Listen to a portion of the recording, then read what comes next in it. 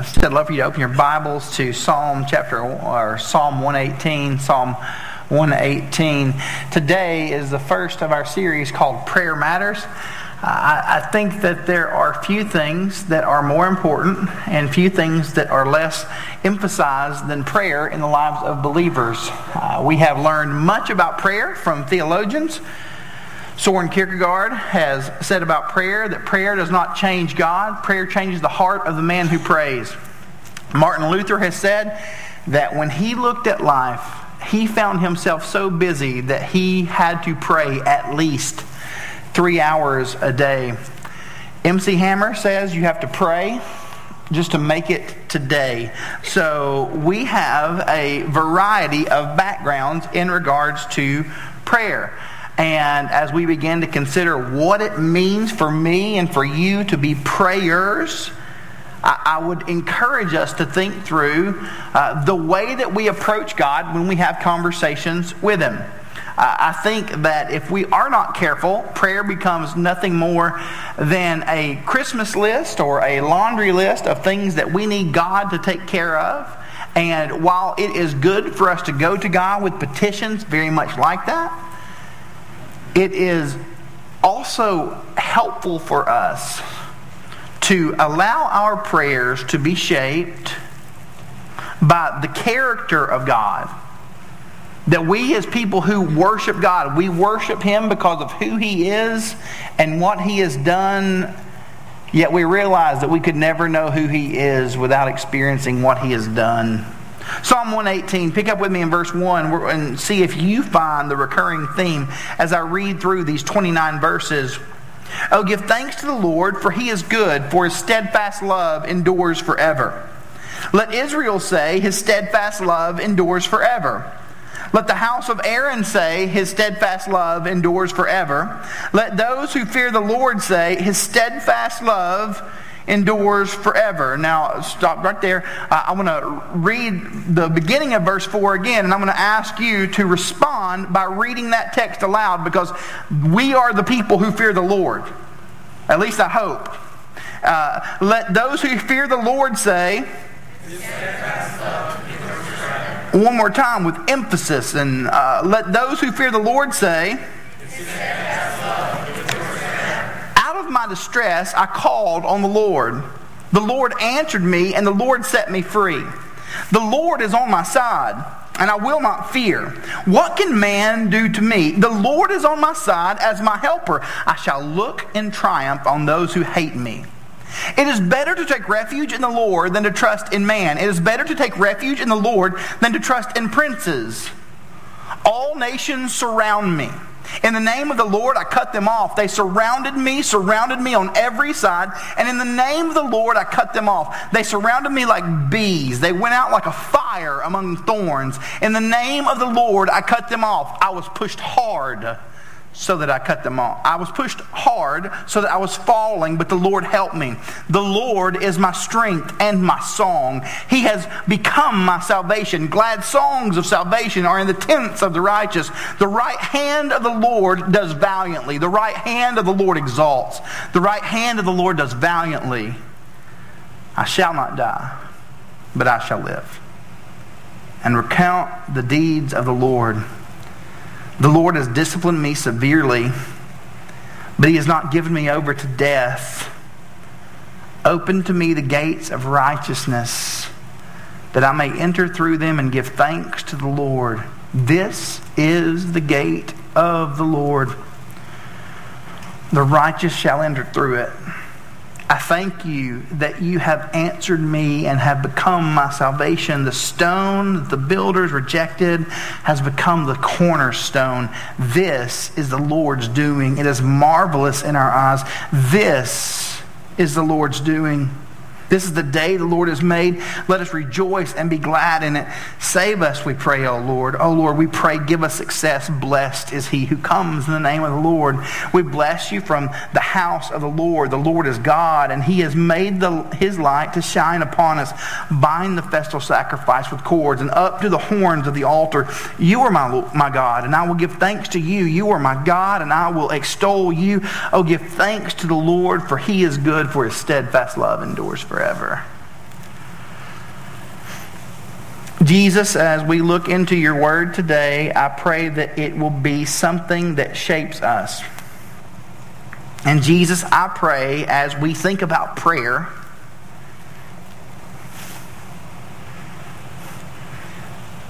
that even when unmentioned, we will realize that we are praying out of gratitude.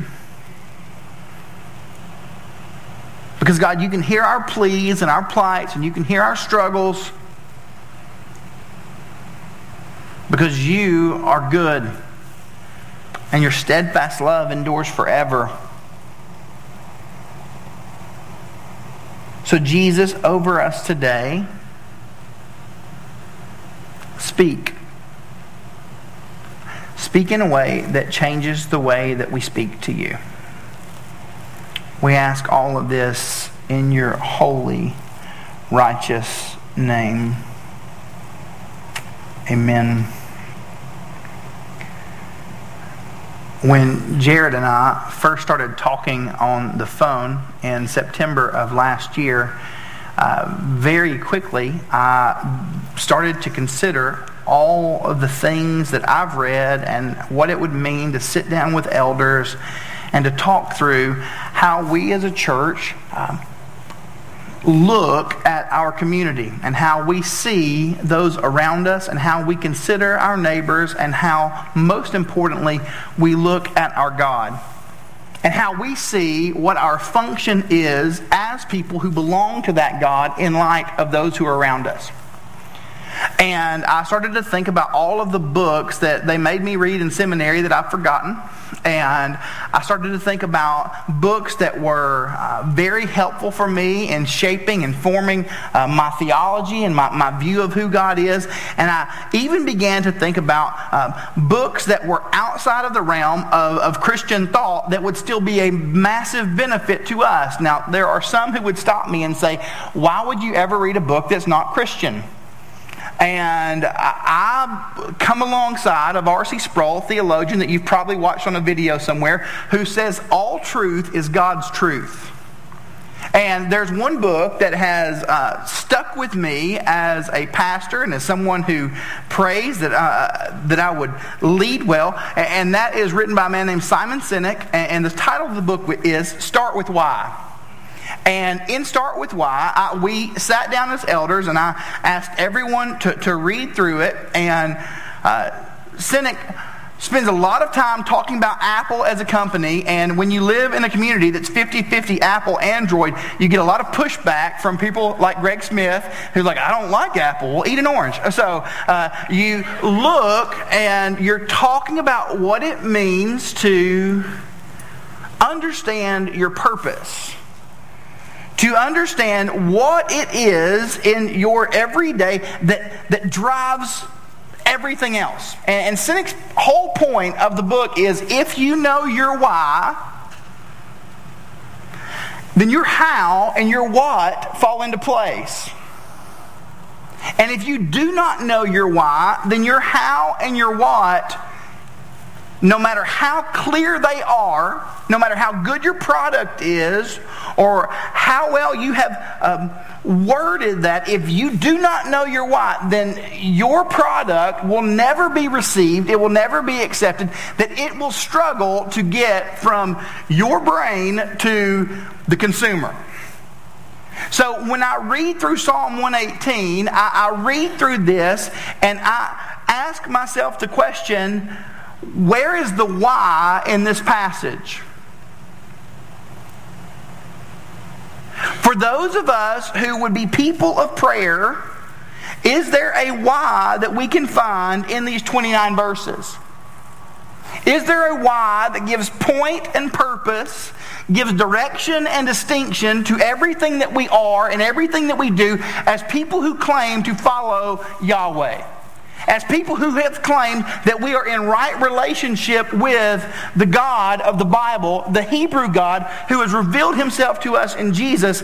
And when we look at this text, what we see, the recurring theme, and actually in this type of poetic language, there is one statement or a group of verses, that first four, that serve as the why for everything else that takes place. And if you are to even narrow that down more, there are certain words present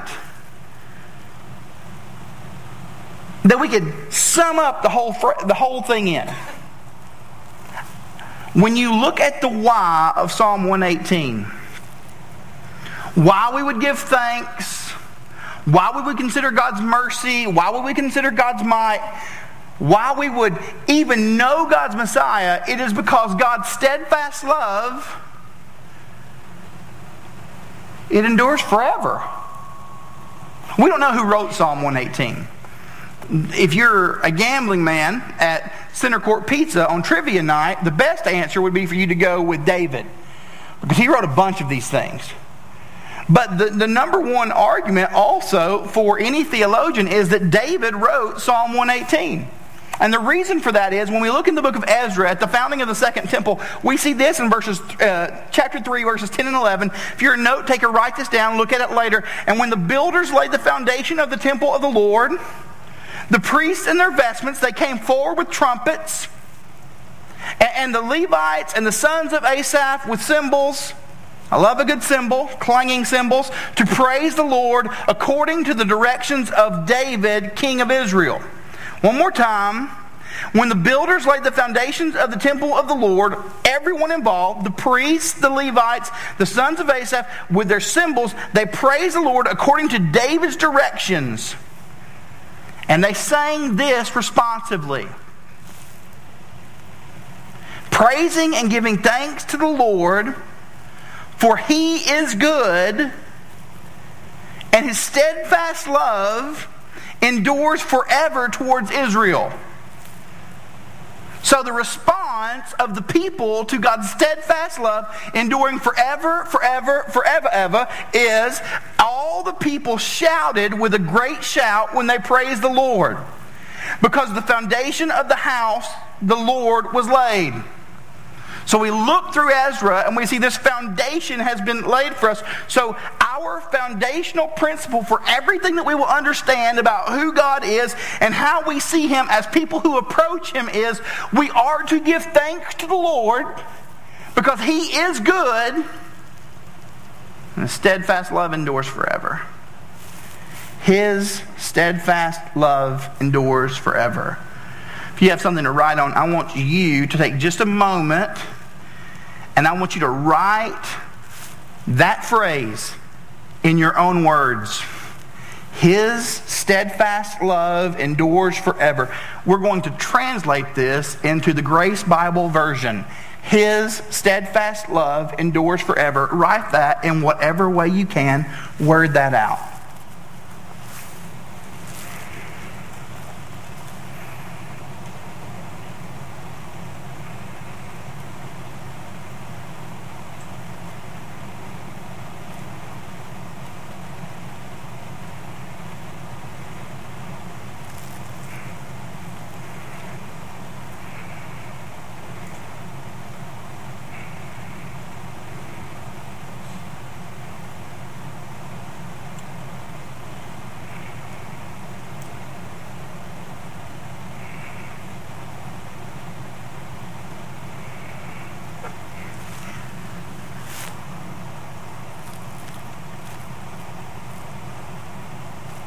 Verses 5 through 9.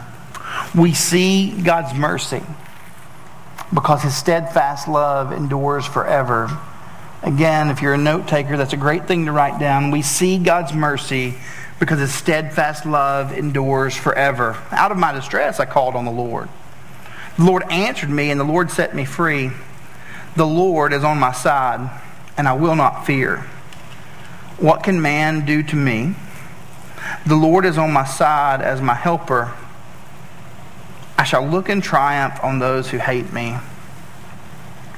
This week was a pretty unique week for our family, for Hope's family in particular.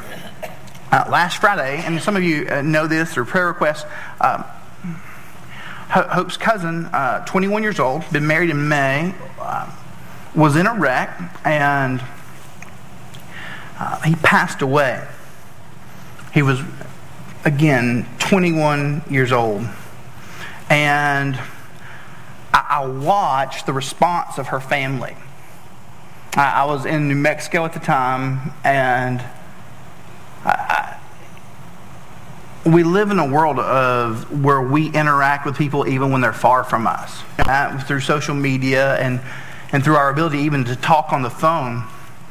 But so arrangements were made, and the funeral was on Tuesday. And one of the questions that I had in my mind was, who's going to speak? Because his granddad, Noah's grandfather, is a pastor, and this was his first grandson. And I did not know if he would be able to stand in front of a group of people in the face of tragedy and share as to the life of his grandson, just because of the emotion that would be present. And I get in for the funeral, and I'm watching. And I see him sit on the front row, which is typically where pastors will preach funerals, in his grief. Again, he's grieving, yet it is very obvious to me that he's about to stand in front of people and proclaim that God is good in the face of this difficulty. And then you begin to think, well, when he stands up, will he be able to contain his emotion? Because as someone who has preached funerals for people that I dearly love, that is a difficult thing to do. And sometimes it's impossible. And he stood up.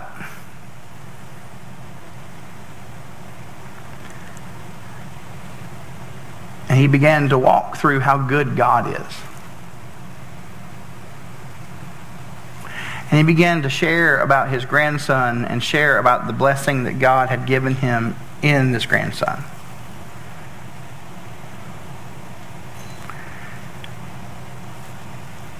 And there was never a moment. I'll be honest, I had to leave a little early, and I watched it on the internet as he preached this funeral. And out of his distress, he called on the Lord. And the Lord answered him and was his safe place. And his daughter, the mother of this young man, when I've noticed things that she's posted, and even in the things I've overheard about conversations, the Lord is her safe place. And there's grief and there's heartache, and we all, it's hard to imagine that type of grief. But this family rests in that the Lord is good, and his steadfast love endures forever. That the Lord has not ceased to be on their side. They have no fear because God is with them. The Lord is on my side as my helper. I shall look in triumph on those who hate me. 8 and 9, it is better to take refuge in the Lord, to find him as your safe place, than to trust in man. It is better to take refuge in the Lord than to trust in princes.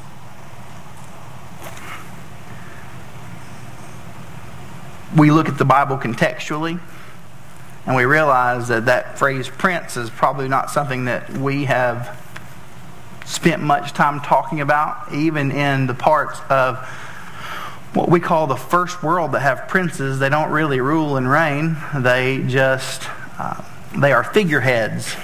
But in the world of the writer of this psalm, the prince was a powerful position, and what he is acknowledging is, I would rather put my trust in the Lord than even in princes or pastors or presidents. And then we begin to see that God's mercy has been made so clearly known to him because God's steadfast love has not abandoned him. That God is consistent, that he is ever present. We not only see God's mercy, we see God's might because his steadfast love endures forever. We see the might of God because his steadfast love endures forever. Forever. That's not a word. Forever. All the nations surrounded me. In the name of the Lord, I cut them off. They surrounded me. They surrounded me on every side. And in the name of the Lord, I cut them off. They surrounded me like bees. They went out like a fire among thorns. And in the name of the Lord, I cut them off. I was pushed hard so that I was falling, but the Lord helped me. You come to bees in this passage, and I'm reminded of the Poe home. They're among the Poe children, all three of them who talk a lot, and one who is catching up quickly. There are a few things that are ever mentioned that carry the villainous weight of a bee, or a wasp, or a hornet. Anything with wings. There was a fly in the car yesterday, and you would have thought there was a dragon flying around trying to bite my children. For me, it was never bees. I never really thought too much about bees. I didn't like to be stung, because who does? But growing up, I had a neighbor named Joe. He lived across the street, and Joe was the kid in the neighborhood who stayed in trouble. And we all know who our Joe is. Am I right? That was him, not you, hopefully. And I remember when Joe's dog bit me. And from that point forward, I have been afraid of dogs. I'm not a big dog fan. I don't care who let them out. Dogs don't matter to me all that much. I was going to do a camp in Tennessee just a few years ago. And following my GPS, and it keeps rerouting me.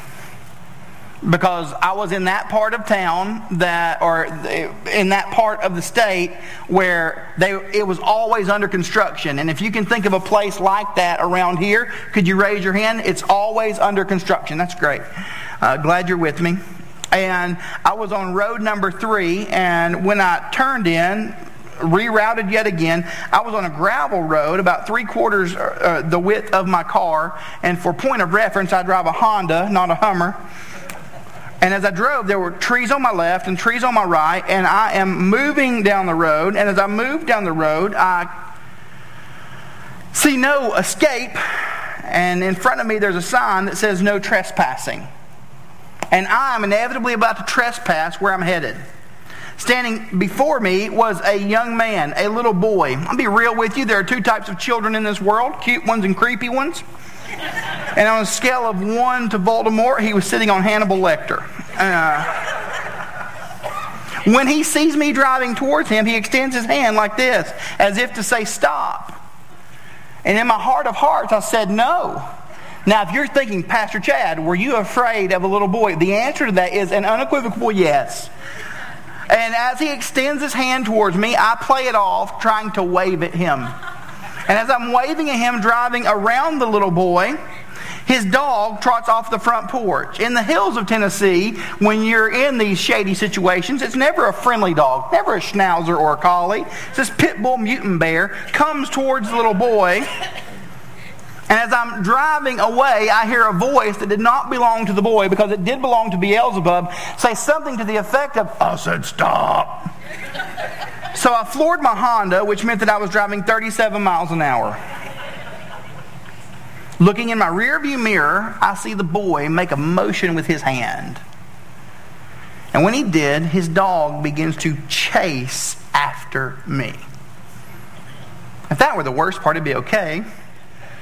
But when that dog began to chase me, various other dogs converged from the woods on my car. I had hounds over here and mutts over here. I had a wiener dog right in the back of a St. Bernard, chasing after my car, attempting to surround me and trap me between them and the boy. Now, I escaped because I was in a sweet, sweet ride.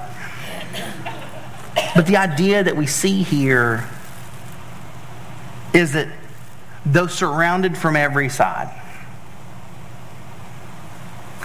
David, or whoever the Psalter is, he trusts that God, because his love is not leaving, that his love is with him in the most difficult moments in 5 through 9, that his love is with him in the most dangerous moments in 10 through 13 and 14, that God has not left us.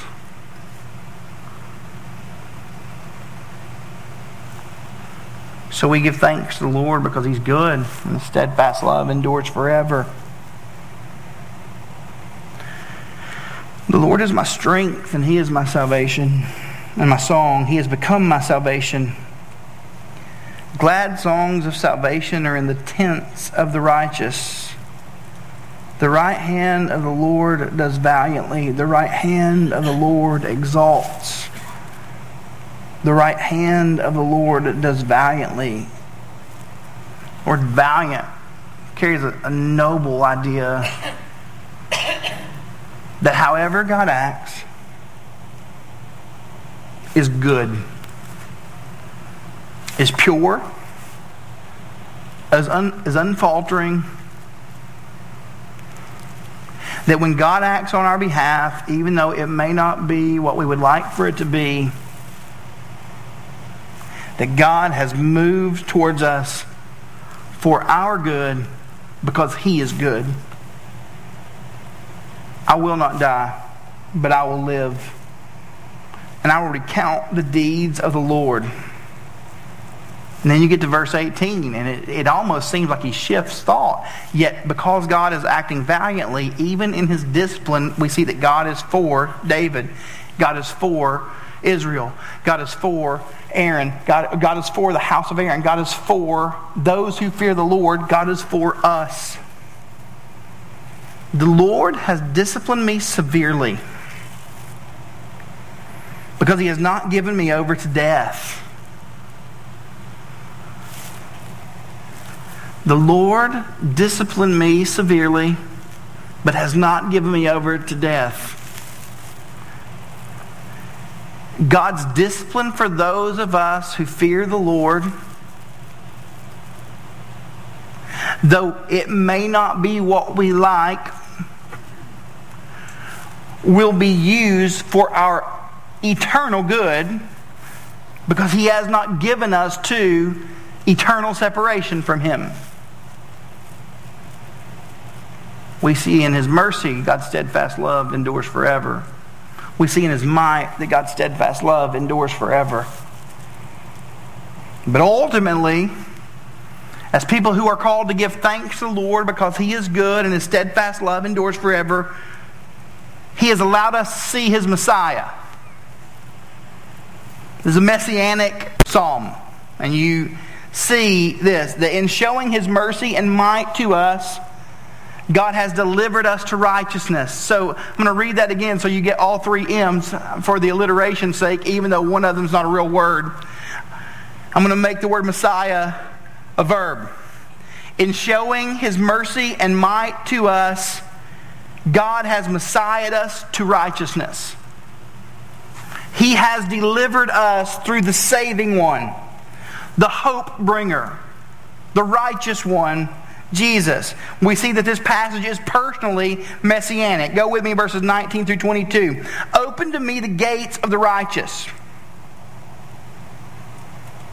that I may enter through them.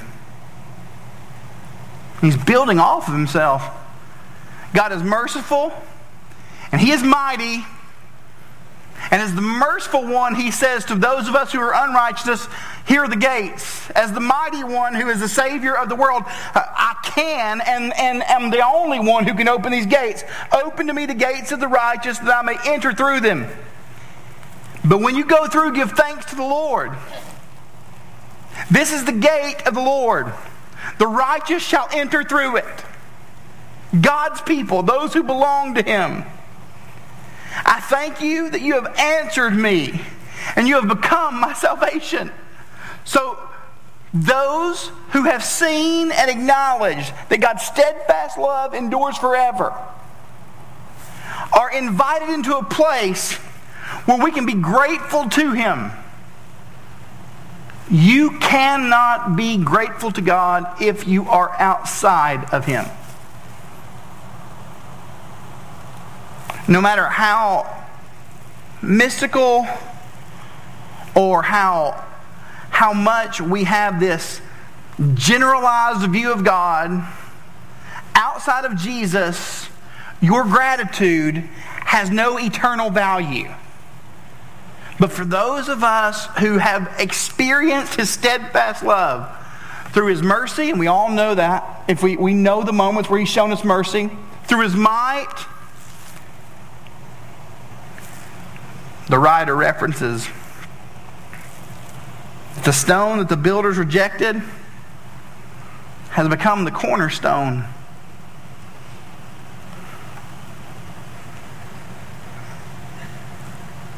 He stopped talking about a temple.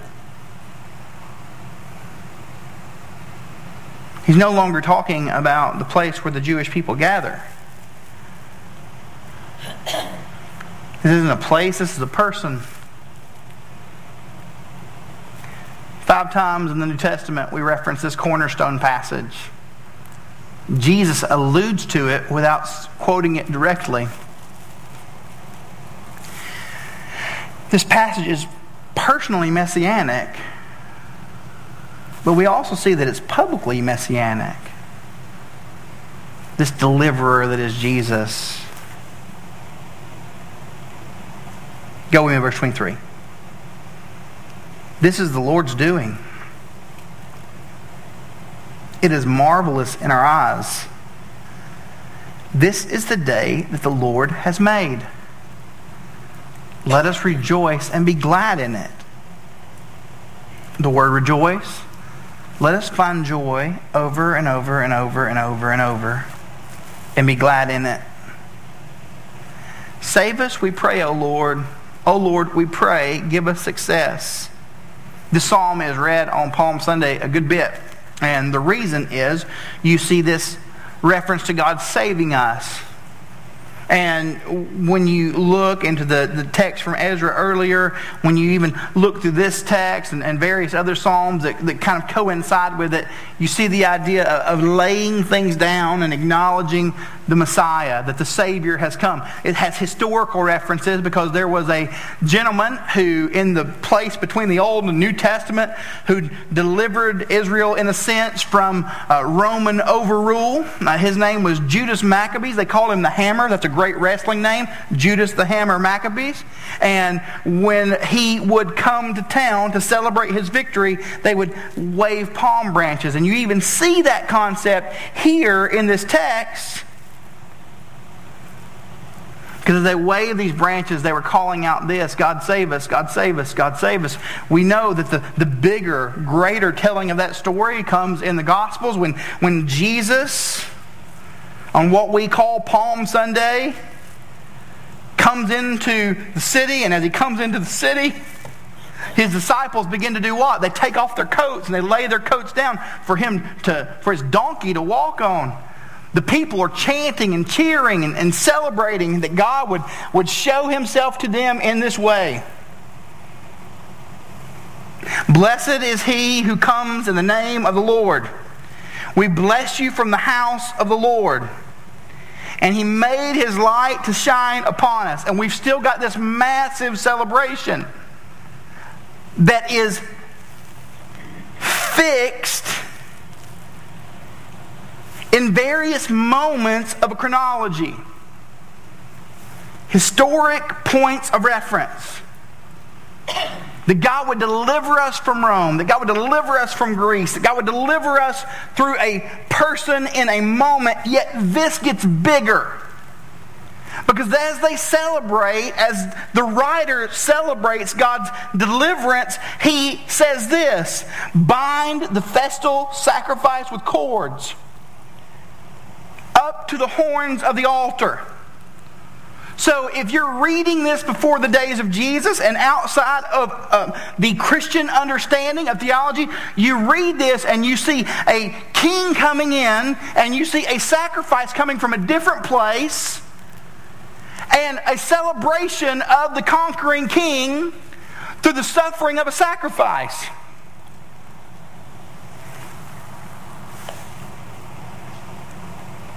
But that sacrifice is only good for a moment. And in Jesus, the conquering king is the suffering sacrifice.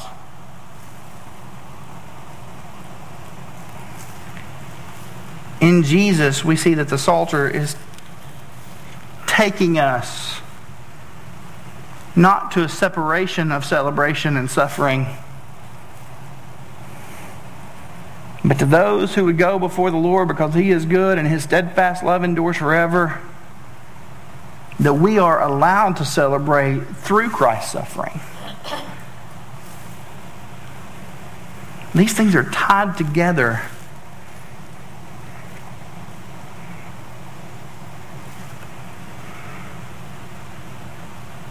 So we go before God as a people who have been called by Scriptures to go before Him.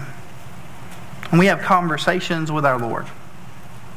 And we can celebrate all of the good that God does, and we can mourn alongside of all the difficulties of a broken world, because our God is good and His steadfast love endures forever. I met my best friend from high school when I was 16 years old. And he has been a constant in my life. I honestly met him 3 days after my mother's funeral. And we were in a church parking lot shooting baskets, and I made 4 or 5 in a row, and he asked me if I played basketball for my school, and I lied to him and told him yes.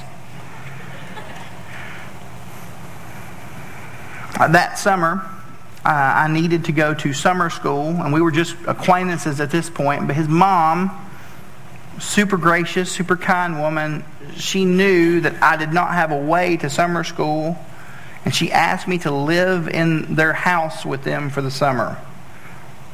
And we saw this evolution of our friendship. Tied together friendship.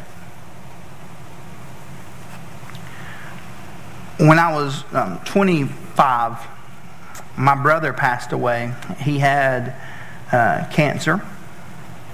And those last few days of his life, this friend, Jeremy, was there. He never left the hospital. He was there beside me. Steadfast. My dad passed away last year, or 2015 rather, and Jeremy was there. And when my grandmother, who raised me, passed away just this past January, Jeremy was one of my first friends that was there. Steadfast, constant, ever present. And, I'm not the only person that has a friend like this. Every person in this room has someone that they look at in their life and they say, that's my person. I know who that is. I need that person. And we know, even without knowing, and we don't have to think, that when life throws us curveballs and sliders and difficult things, that person will be there. If you know that person, just raise your hand. You got that person? This is the participatory part of our program. We know that person. What this scripture takes us to as people who are going to say we should give thanks to God, starting because He's good and His steadfast love endures forever, that we never forget that we have an ever-present God. That we don't do bad enough things for God to abandon us because we did not do good enough things for God to love us. That God has shown Himself to be faithful and merciful and mighty, and that we can understand His mercy and His might because He has delivered us in Jesus. So we give thanks to the Lord because He's good, and His steadfast love endures forever. That we see prayer as a place where we meet with God, and the foundational truth of it is that our God is good. And He's not leaving us. So that gives basis for the way that we talk to Him about other things. Give thanks to the Lord, for He is good, and His steadfast love endures forever. Let Israel say, His steadfast love endures forever. Let the house of Aaron say, His steadfast love endures forever. Let those who fear the Lord say, His steadfast love endures forever. One more time, all of us together. Let those who fear the Lord say, His steadfast love endures forever. I'm going to pray over us. Jared's going to come and get in place. Your heads are bowed.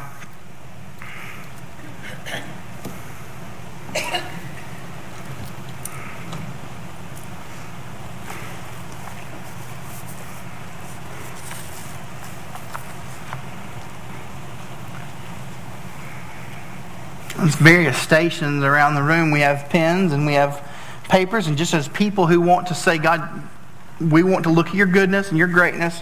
We want to think about those things. As the band begins to play a new song for us about coming to meet with God, coming to the altar, I'm going to ask you to do something. I want you to come to one of our tables, and I want you to answer these 3 questions about our God, about His goodness and His greatness and His grandeur, all the things that we know and love about God. Question 1 is, what attribute of God stands out the most to you? Question 2, what attribute of God do you take for granted?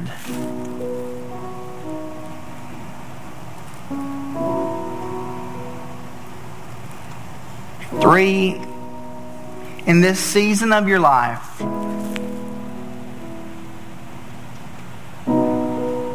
what would you like to see this mighty, merciful God do?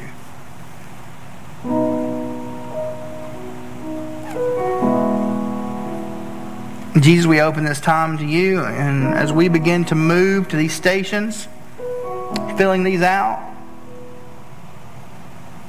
I pray that we as a body will charge forward,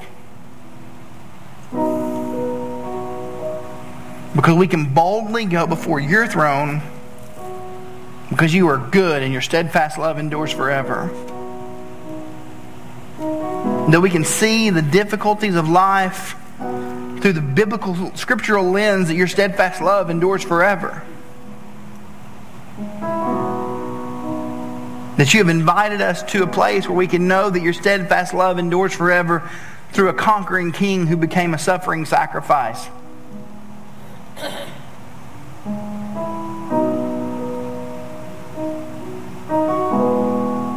So let's think on you and let us sing to you. We ask this in your name. As you move and fill those papers out, I invite you to stick those to these plywoods at the front of our room so that we can have a place to remember God and His steadfast love. Let's move together now.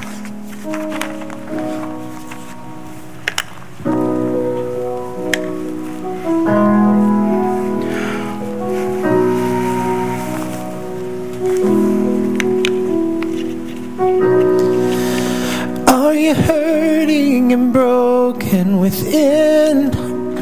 Overwhelmed by the weight of your sin? Jesus is calling. Have you come to the end of yourself? And do you thirst for a drink from